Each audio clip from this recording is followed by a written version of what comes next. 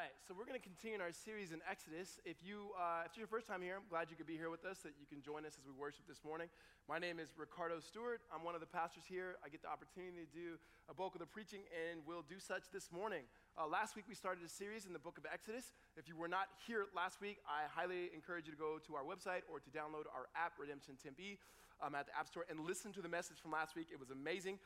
I can say that because I didn't teach it. That would be awkward if I was like, listen, if you weren't here last week, you better go back because, wow, I was on one. So there is Josh Butler started off, and I thought he handled the overview and the teaching of Exodus 1 and some very, very difficult topics in a very helpful and gracious, posturing way that I think it's worth all of us to be able to hear. Today, we're going to look at chapter 2, and it's going to be the introduction of Moses. And if you know anything about Exodus, Moses is used by God to deliver his people out of slavery. And if you go, oh, why'd you spoil it for us? Okay, Exodus has been around for a while. And so just so you know, God's about to do some stuff. And there's some other stuff that he does throughout the rest of the hundreds and hundreds of years since Exodus was around. So we're going to look at today is the beginning of Moses, and it begins to show how Moses was born and his family and story and so forth. And then we'll get into a lot of the stories that some of you may or may not be familiar with, like the burning bush and so forth. But for today, one of the things we want to be able to look at is highlight that the story of the Exodus and the story of the Bible as a whole is not Moses' story or Abraham's story or Noah's story. It's God's story. And what it shows for us is this is not just a story about Moses. It's a story about how God and his sovereign story begins to work in our lives. So that means if we want to understand our story as it relates to God, we really need to begin to understand God's story. At the same time, to know God's story, we got to be able to know our story and how they converge. Here's what I mean. Oftentimes when we tell Christians to tell your story, or you guys may hear it as tell your testimony, what happens is people say, oh yeah, I was born in this family, or I did this, and I was kind of an idiot, and then at 22, God saved me, and God entered my life, or God showed up. As if for the first 22 years, God was like, I don't even know who that is, right? And then we get what we're saying in those stories, we're trying to say this is when I became a Christian, this is when I was converted, or whatnot. But what we see is God's providence, his divine providence, has been in our lives. And if we have the opportunity to be able to stand at a point, those of us who are in Christ, we can look back and see the different ways and maybe areas that God has been in our story. And even for those who in this room that are not Christian and may not believe in God, there's ways and areas that you can even describe, like, I don't know if I would call it God or not, but I do remember these certain things. And it's not just in the highs. In fact, oftentimes it's in the bottom. And it's in the bottom where we begin to experience even God's presence, even though God doesn't take that away. What we see here in the context of Exodus is just kind of a brief overview is Exodus is a continuation of the book of Genesis. If you want to understand the Bible, we've said this, you can take the Bible and split it into two parts. Not the Old Testament, the New Testament, but Genesis chapter 1 through 11, part 1, Genesis 12, all the way through the end of the Bible, part 2. Because we have this Genesis 1 through 11 as a creation account and how sin in the world and how things got broken and people got dispersed. But then Genesis 12, God steps in again and says, I'm about to do something. I'm going to redeem all of creation, and I'm going to do such not by snapping his finger, but I'm going to do such by choosing a people. And he starts with one person whose name is Abraham. And he says, Abraham, listen, I'm going to bless your family and use your family for the sake of others, and everybody who blesses you will be blessed, and everybody who curses you will be cursed. So he begins to work through this family. And as you will see, as you read through Genesis, this family is not the ideal family. This family is wildly and highly dysfunctional. It's like my family and it's like your family. You say, my family ain't dysfunctional. It's like my family and it's like your family, right? It's literally like a continuous episode of Jerry Springer again and again and again, right? Like Steve. So you get to the very beginning of Exodus and God's people. First, at the end of Genesis, you have Joseph is now in the land of Egypt. He had been sold into slavery, but God and his just providence in Joseph's life and the life of his people has him in a position of power. His family and him, they get reconciled, there's forgiveness. The whole family comes to Egypt. There's about 70 plus, and now it's been hundreds of years. The Pharaoh that used to be there that liked Uncle Jojo, don't like him. He's gone. They don't like him anymore. They don't care about him. Uncle Joseph is gone. There are hundreds and hundreds to millions of God's people that are in the land, and there's a new Pharaoh, and the new Pharaoh says, this is not working good for us. So what we're going to do, which often happens, is we're going to use our position of power and we're going to oppress this particular group of people. And one of the ways we're going to oppress them is we're going to make them slaves. So they make bricks and stuff, and so we can build our entire country off of their backs. We don't want them to take over us, and so we want to get rid of all the males. They can no longer have any sons. And so that's where we picked up last week. And this week, there's a picture of a son that's being born. So as you think about it, before we jump in, think about your own story. See how God's providence was in Moses' story, and how God's providence, his divine providence, is also in your story. So let me pray. We'll ask God to bless our time. Father, we thank you for the opportunity to gather, to look at your word together, and allow your word to shape and fashion and form us, Lord, in a way that we can have and receive and sense the thickness of your presence. God, I pray that there would be repentance and joy in our lives, that we would be affirmed in who we are in you, and to be able to see your providential hand in areas of our life. Father, we praise you and we thank you in Jesus' name. Amen. So 1996, I believe I was in 8th grade. We had me, my mom, and my brother. We got in a really, really, really bad car accident, and it almost took my brother's life, to the point that he was in the hospital for days and days and days. And while he was in the hospital, he would kind of fade in and out from the different medication that they had him on. He had, like I said, he was broken collarbones and face. It was bad, okay? And when he finally came to around 3 or 4 days in and was like really aware, he can vaguely remember some of the things that were happening to him in the hospital. And he was trying to explain to my mom, like, hey, this is what they did. They did this to me. They took some x-rays. They gave me Jell-O. And he's like explaining all this. And my mom finally goes, hey, you know I was here, right? And she's, oh, you were? He's like, I've never left. Like, I've been here the whole time. There came a point where my brother was able to acknowledge my mom's presence, and it was almost as if he felt like he needed to re-narrate all of these things. And I feel like we do that with God. That sometimes we believe like we've invited God into our hearts, and by the time that we invited God into our hearts, that was the first time God stepped into our life, was like, wow, tell me more, right? As if he hadn't been there the entire time. The gospel also lets us know that not only has he been there the entire time, but when he engages with his people, he says, I will never leave you nor forsake you. Well, then that begs the question, then why does he keep allowing all of these things to happen in my life? And oftentimes we go down that road of why does God allow this? As if he's unaware. I can't answer the question, nor do I think the Bible answer the question of why he allows the pain and suffering that we all experience. But the Bible does let us know that he's present and that he knows.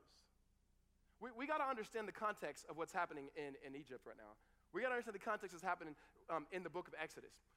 Oftentimes when we come to the Bible, sometimes we over-spiritualize it in such a way that we see the book of Exodus as God just redeeming his people, and there were some great things that he did. There were some gnats and some flies, and the water turning to blood. It was like a movie made about it that was like really crazy, because all of a sudden Moses was like this European guy, and then he delivers his people. There's a burning bush, and it's like, yeah, God's a deliverer.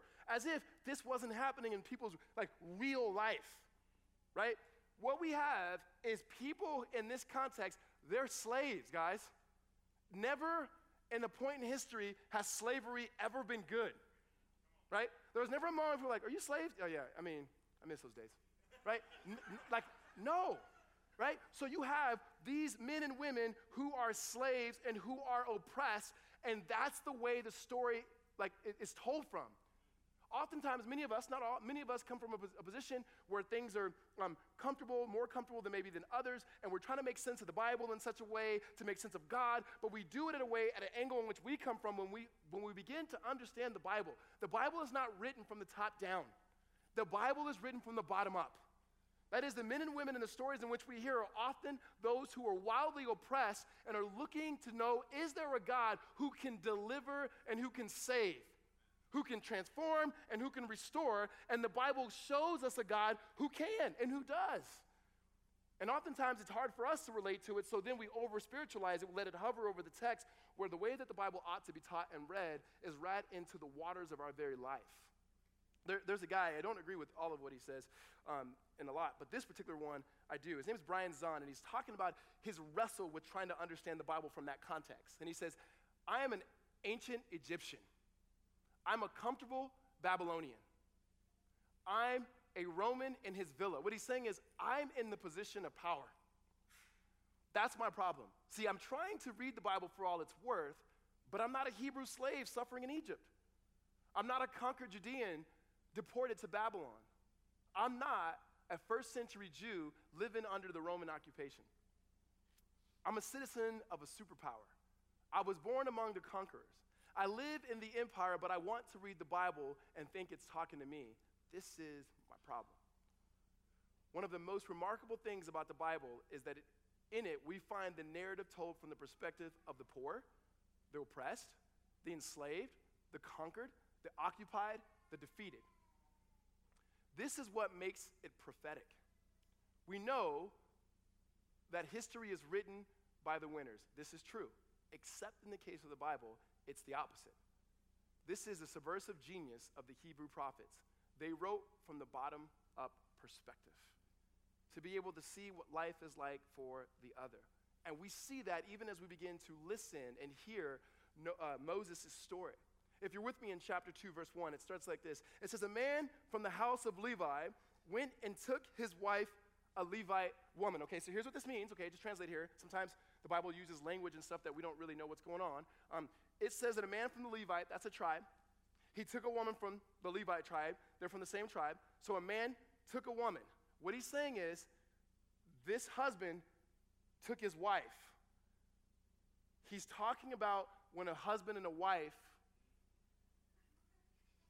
right? I know there was a children's ministry overflow. I'm not trying to teach your kids something you ain't taught them already. Or something somebody else ain't taught them already. All right, so you have, that's what that be. He took her, and she took him, right? Verse 2, the woman conceived and bore a son. And when she saw that he was a fine child, she hid him for 3 months. Okay, now again, when it says she saw that he was a fine child, she wasn't like, oh, he's going to be fine when he get over, right? That's not it. It's not like, oh, this one's good looking, the other ones kind of look like their dad, didn't really, What she's saying is it's a creation, it's echoes of creation when God said it was good, like this is good. Because Pharaoh said it's not good. Not to have a boy. She's saying when she saw this one, she says, this one is good, right? Can you imagine, right? Put ourselves in the context now. You are a woman in that day. You are bearing a child. You are nervous. Why? Because you know that if it's a boy, that child no longer has the ability in this particular world to live. Like, to live. And once you've given birth to this child, now you have a boy, and you know what is expected of that child. That is, the child does not have the opportunity to live. And so you can imagine the anguish of going, what am I going to do with this baby? And we can't just let this sit in thousands of years ago in Exodus, and as if those questions aren't being asked and wrestled with in people's bodies, particularly women's bodies, today. There's probably a student right now in McClintock High School who's going, what am I going to do with this baby? Or at Tempe High, what am I going to do with this baby? And it's not just at the Title I schools, my friends. It also is probably happening at Corona. Because you know what? These sort of realities, it hits people no matter what your socioeconomic background is. Or you go into a different place or space, and it's not just teenagers. It might be even adults who are going, I don't know what to do with this baby. Right? So one of the things of being a pastor, but even friends with people, is that you hear the highs and the lows of baby stories. Those who can't have babies, those who had babies, those who lost babies, those who told they would never have babies, but then God miraculously gives them a baby, and there's excitement, and then there's joy, but then there's sadness, and then one scenario, one person is celebrating that they've conceived, another one is having one that they've lost, and they're all in the same room, and the Bible says weep with those who weep, but then rejoice with those who rejoice, and there's weeping and there's rejoicing. It's a weird, hard space that all of us are in, right? And when there is the time that you see where something's pretty miraculous, like, hey, they were told they weren't able to have babies, but then now they're pregnant, there's like that excitement. And those of you who've had kids, you know there's an excitement with having a child. There is sometimes a unique excitement that happens when you know there's been something out of the ordinary, special that God has done to preserve a life. You know what I'm saying? You guys don't know what I'm saying. So here's what we have. So about 6 years ago, I was doing premarital pre-marriage counseling with the couple here that was at the church at the time. And so that was counseling before they get married. And we were in my office and so forth. It was good. And the gal said, hey, there's a girl on my rugby team. She was at ASU at the time. She was a girl on my rugby team. She's pregnant. I'd love for her to meet with you if you were cool with that. And because she wants to get an abortion, and she knew a little bit of my story and my background and everything. And I said, yeah, I'd love to meet with her. So she came in, and she met with me. And the first thing I said is, what do you think I'm going to say to you, right? And the reason I said that is because if you can imagine being a non-Christian person, showing up to a church, meeting with what they probably thought was a reverend or something, and she walked in, and I was wiping off my face from that Popeye's chicken sandwich I just had earlier.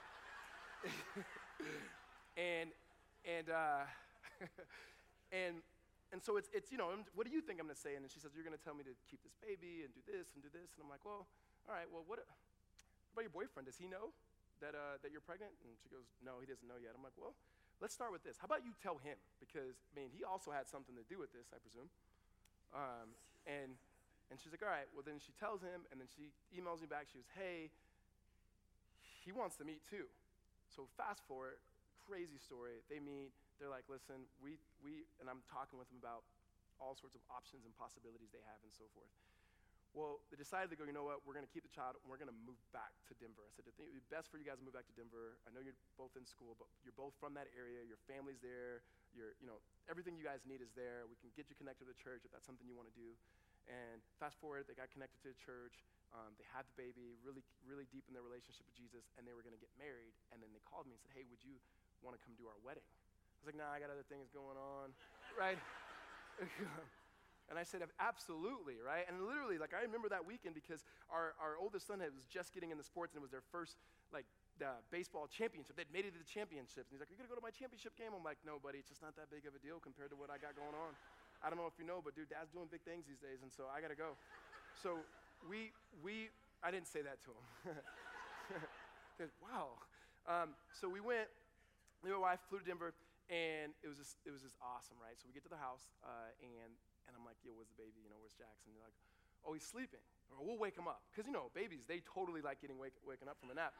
And so they go get the baby and Jackson, and they bring him, and he's like 10 months, and he's super cute and chubby, and I hold him, and he looks up, and he smiles.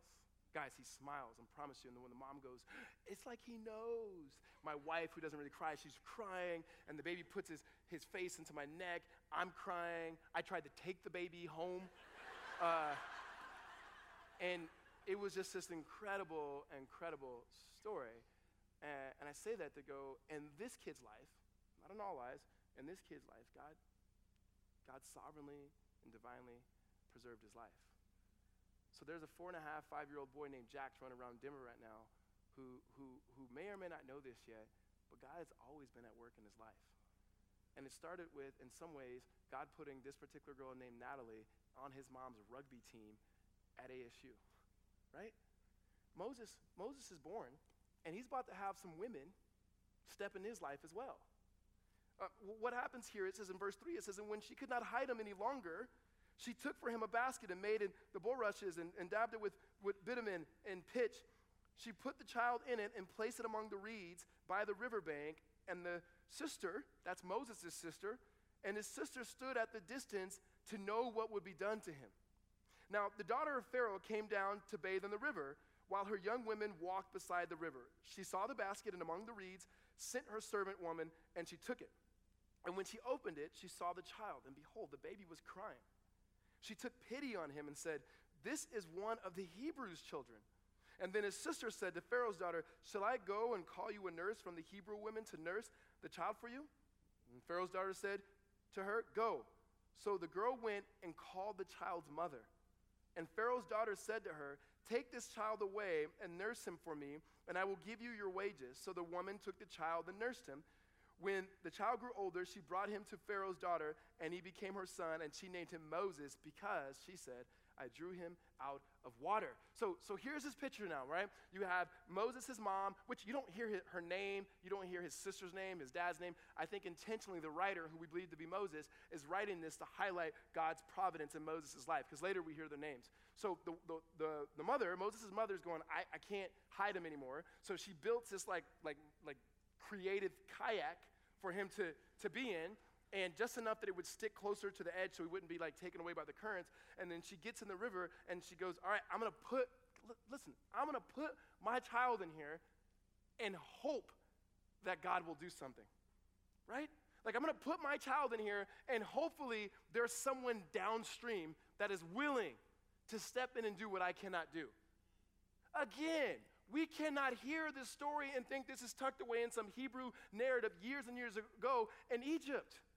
When there are people in our world, people in our country, thousands in our city who are saying, I do love this child, I cannot raise this child.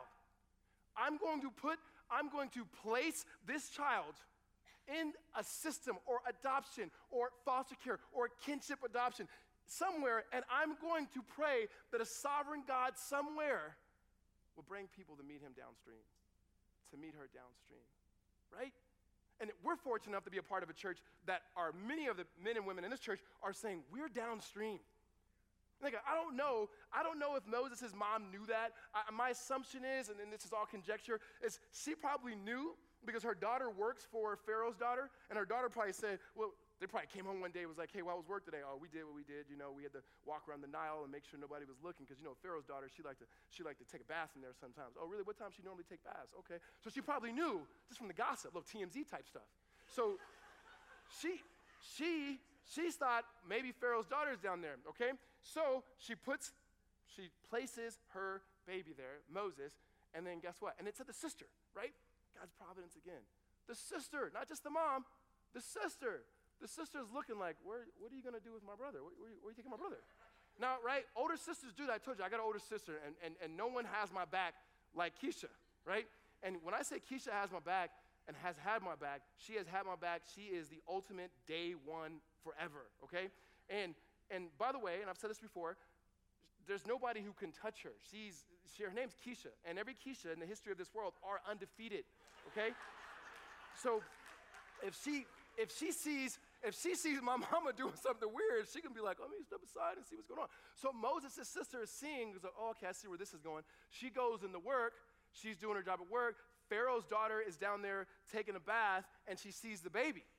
And she goes, wow, look at the baby. And she's opening up. She goes, the baby's crying. And who is there? Oh, man, the baby's crying? Moses' sister. Oh, man, you know what he needs? He probably needs to be fed.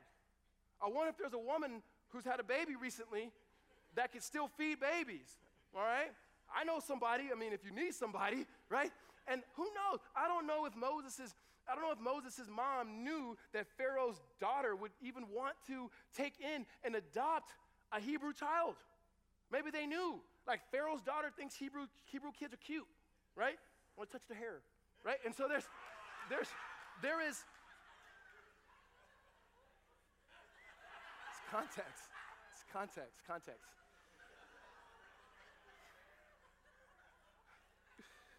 You guys done? All right. Maybe she knew, right? So then, Moses' sister has to go find someone, it says, to nurse him, or to find a nurse. Now, when it says find a nurse, don't think like nurse, like our day. Think of someone who's nursing, who's like breastfeeding, okay? Like, and I do this not because I've ever done that. I've seen it done, all right? So side story. When the boys were young, when Eli was a baby, Holly would feed Eli, and she'd put the boppy around, and Noah would always just watch. And I'm always like, why is it, kids, he's like 18 months, 2 years old, he'd watch. Well, one time, he went and got my airplane pillow, and he took his shirt off, and he sat next to Holly, and he was like, I feed Eli. And it's like, he doesn't want that, man. He does not. So Moses, in a weird twist of fate, or we would say God's providence, his mom actually nurses him. And his mom takes care of him. And what it says was here is at verse 9, it says, and Pharaoh's daughter said to her, go and I'll give you your wages. And so the woman took the child and nursed him. And when the child grew older, so she had him for a while. We don't know how long, but she had Moses. And when the child grew older, it says, she brought him to Pharaoh's daughter, and he became her son, and she named him Moses, because she said, I drew him out of water, which was a foreshadowing of what was to come. Is that Moses' name literally means to draw out of water. When later what we're going to find out is God is going to use Moses to deliver his people and draw them through the waters and out of Egypt on their way to the promised land. So this Pharaoh's daughter, this Egyptian woman, has no idea that she's giving the appropriate name for this kid of what God's going to do in his life. So now Moses is separated from his family. Again, we can't think that these are just things that happened years and years and years ago. There was this past summer, I had an opportunity I was away with my kids, and we were part of this baseball thing, and because he still plays that. And I was talking to this guy, and his son's the same age as my oldest son, and then he had another son who came in, and he goes, oh, this is my son. And I'm like, that's your son? Because this guy looks to be about my age, a little bit older, but like 2 years older maybe. And this kid is a grown kid. This is an adult, okay? And I'm going, oh, that's your son? And he's like, yeah, I had him when I was in high school. I'm like, I know you were kind of thinking something. I was like, I was trying to do the math. And he goes, yeah. And then later he tells me this story of how him and his girlfriend, when he was in high school, he took his girlfriend took him, and they had a baby, and they couldn't raise the baby, so they were able to place the child for adoption, and downstream there was this really awesome godly family that adopted him. And he was raised in this family, was open, and he had the opportunity to reach out to his biological birth parents. I don't know all the language on this stuff, so if I mess it up, just know that I'm trying. Birth parents to connect, and he did. And so while we were together, he was with his dad, not for the first time, but he had been connected with his dad, and it was just like this beautiful, beautiful story. Okay, I shared this same story last service, because I share the same sermons throughout the day. And this gal came up to me afterward, and she's in tears. And I'm like, what's going on? And she goes, that's my story. She goes, I was raised by a family, and me and my brother got a chance to meet my biological mom, and just recently I got married. She goes, I got married 2 weeks ago, and she was able to come. And she goes, and it's amazing because she's not a Christian. She doesn't believe in God, and yet I was placed in this family that is so God-fearing, and I just wonder what my life would have been like if I hadn't been. All right? Like, God is always at work. Like, he's always at work, even in the mess. I would say because of the mess, right? He's present. And Moses finds himself now in the palace, in the king's table, but things are about to change. One, Moses is dealing with what many people deal with. That is, he finds himself identifying with the subdominant culture, that would be the Hebrews, but then he's also living in the dominant culture, that would be the Egyptians. And he finds himself living on that hyphen of both being Hebrew/Egyptian, or that many people in our country, especially people who are immigrants, people of color, and so forth, find themselves on in the tension. Meaning, what I mean by this is the way I try to tell people is I'm African American, but I feel like I live somewhere on the hyphen, right? There's a hyphen in between African American. And I said to my black friends, sometimes I'm too white, to my white friends, sometimes I'm too black. My Asian friends, we're tight. And then, and this is not unique to me, right? This is not unique to me. I'm talking to another gentleman this morning. He tells me the same thing. I'm in the gym this past week, working on my fitness. And there's this guy that I work out with, and he was talking about this documentary. Have you watched this basketball documentary about people playing basketball on the res? He's Native American. And I said, no, I haven't seen it. And that's his story, because he played basketball, went to college, and so forth. He goes, I was watching it, man, and it makes me miss my culture. And I said, I'm going to say something right now, because we don't really get this deep in the gym. Usually it's like, where'd you lift, right? I don't even know his last name. And so I said, let me ask you something, and maybe this might be going too deep, but, and I said, hey, do you ever feel like you grew up in that culture, and it made you kind of who you are? But then when you left and you went to college, you played ball, you get introduced to so many other things that, like, when your family would show up, they're kind of embarrassing sometimes, like, because, your other friends that really know that life, and, like, just the thought of, like, going back to the res, living the way you live, like, it's kind of embarrassing sometimes, but then you get older and you mature, and then you miss it. he's like, bro, nobody has described, that's exactly how I feel. Because I got a daughter, and I'm like, for so long, I want to keep her away from that, when now I'm like, man, I got to get her back there. He goes, how do you know that? I'm like, man, I just talked to people, man, and I said, I'm a pastor. By the way, I'm going to preach on this on Sunday if you want to come to church. And he's like, nope. So that was, I try it, guys, right? Moses is in that situation, and when you're in that situation, sometimes you do feel tugged, and he feels it. Verse 11, one day, when Moses had grown up, he went out to his people, and he looked on their burdens, and he saw the Egyptian beating a Hebrew, one of his people. And he looked this way and that, and seeing no one, he struck down the Egyptian and hid him in the sand. Okay, so here's what's happening here, just so we just don't miss this in translation. What happens is, he walks out and he's seeing the oppression of his people. How does he know it's his people? Because he's looking at himself going, I'm raised in this family, and I know in this family, someone, one of these does not look like the other, right? And he's looking out at his people going, they're being oppressed, and he wants to do something about it.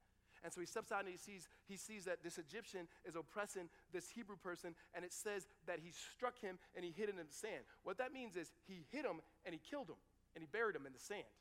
That's all that means, right? Well, it lets me know Moses was not to be messed with, right?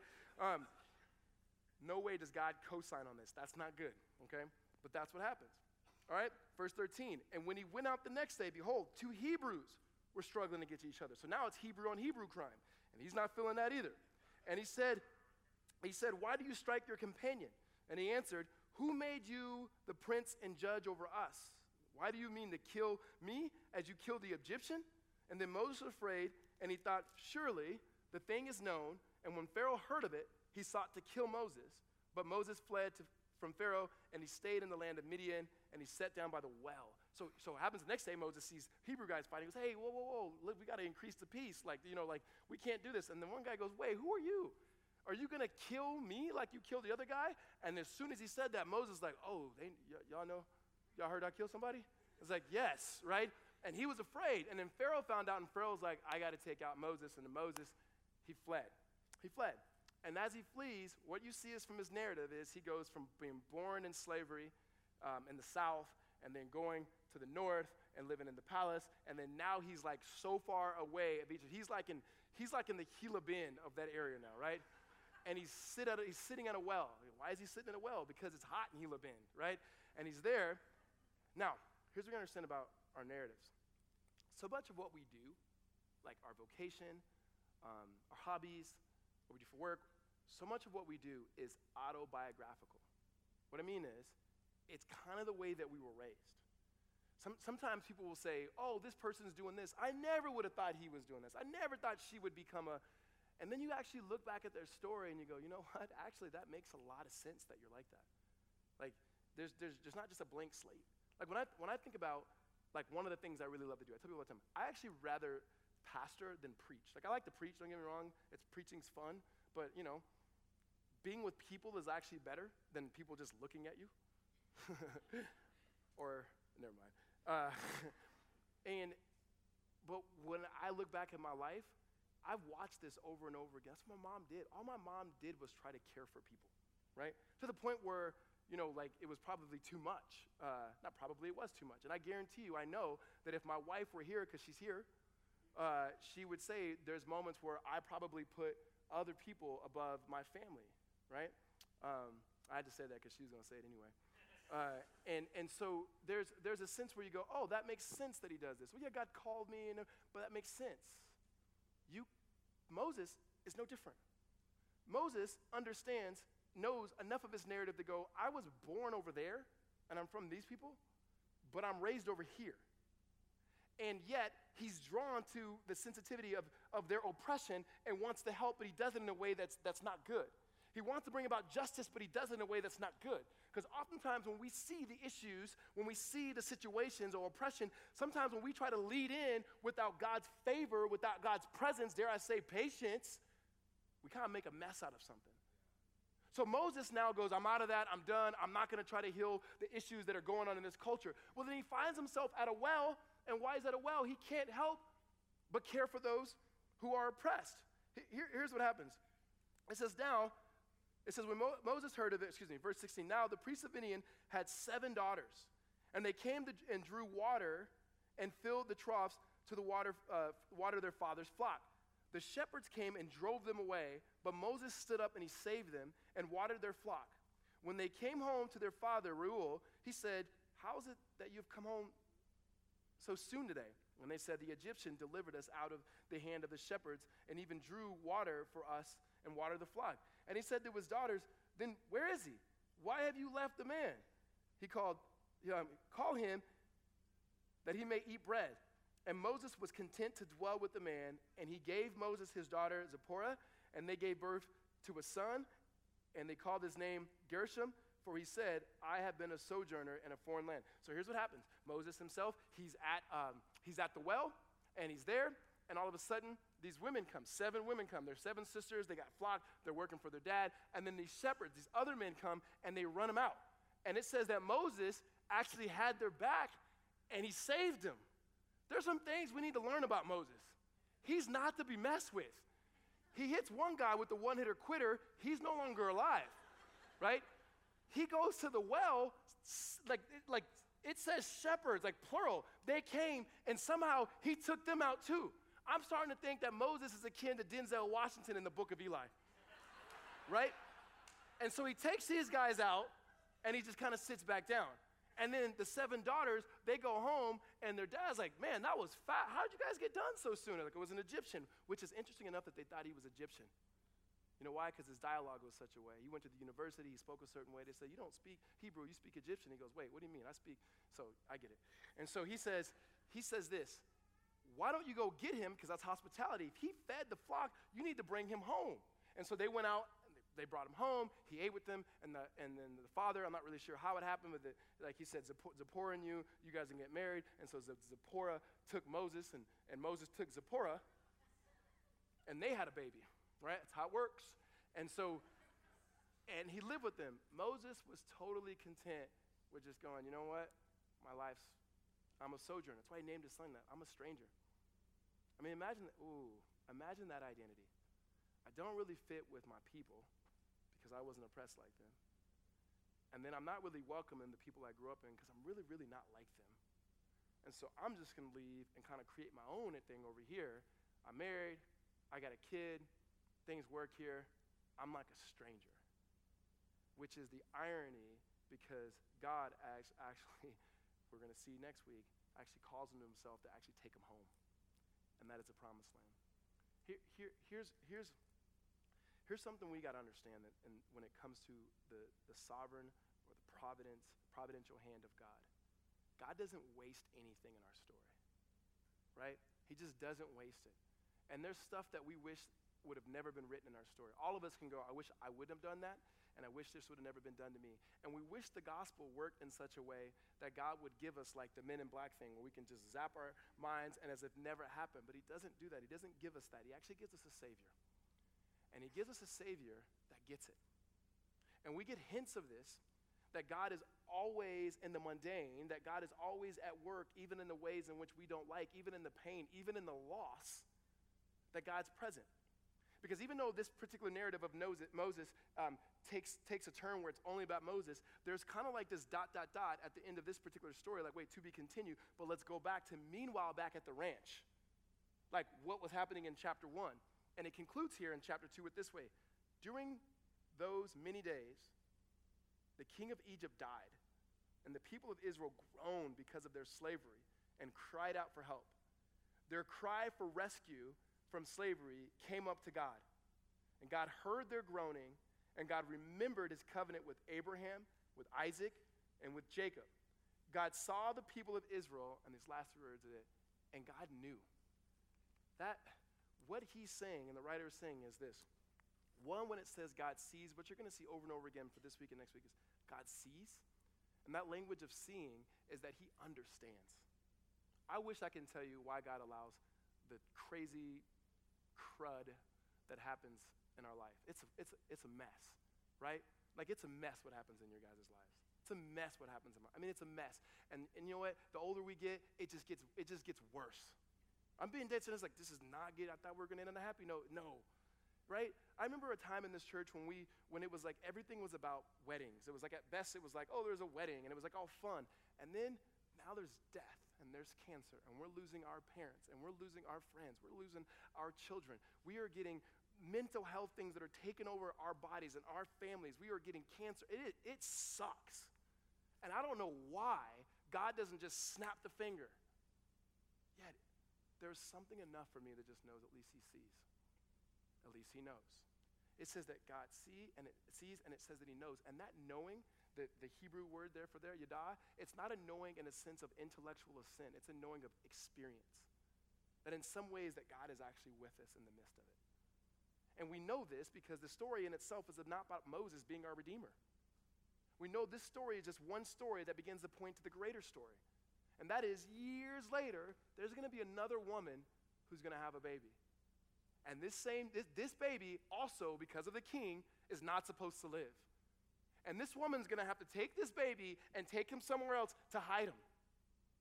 But it's not going to be God working on behalf of working through another person. It's actually going to be God himself in the flesh, namely Jesus Christ.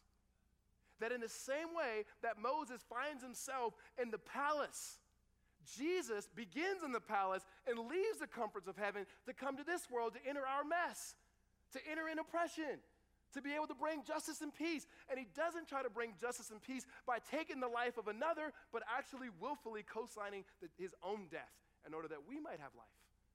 That what we see is that Jesus himself sits at the well, and he actually intercedes on behalf of the woman who needs somebody to stand in the gap for her. That Jesus is the one who comes in and he invites those who are no longer a part of the table because of their own sin to be welcomed at the table in which he would shed his blood that we may be able to eat and have life in him. The Bible's never about what you can do. The Bible's never about what this particular character in the Bible did. The Bible's all about God. It's always been about God. It's how his story begins to shape our story. And when we begin to feast on that, now we can sit, right, in our oppression and our slavery. We can look around and look back at the many of Moses' mothers and Moses' sister and Pharaoh's daughter and the many things and ways in our life in which God has intervened to get us to a place to be able to see him, to know him, and trust him. Even in the darkness, we could say, he's enough. I don't know all the answers, but somehow he's enough. Amen? The rest of the story of Exodus is the unfolding how God is a redeemer, how God is a deliverer, and how his miracles in themselves are not just for us to say, wow, but his miracles are just evidence of his grace and how he loves and how he cares and how he wants to restore our lives. Let's pray. Father, we thank you for the grace in which you give us. We thank you for all the narratives that are in this room. Those who are rejoicing and those who are weeping, and how we can worship together. And there's something about the life of Christ being present, Lord, as we do what we're about to do and eat and drink in your name. God, I pray that you would lead us to repentance, that you would lead us to joy, that you would lead us to love you in the context of others. That, Father, we would be able to see in our lives the many ways in which you have moved, trusting that you will also move again. God, we praise you in Jesus' name.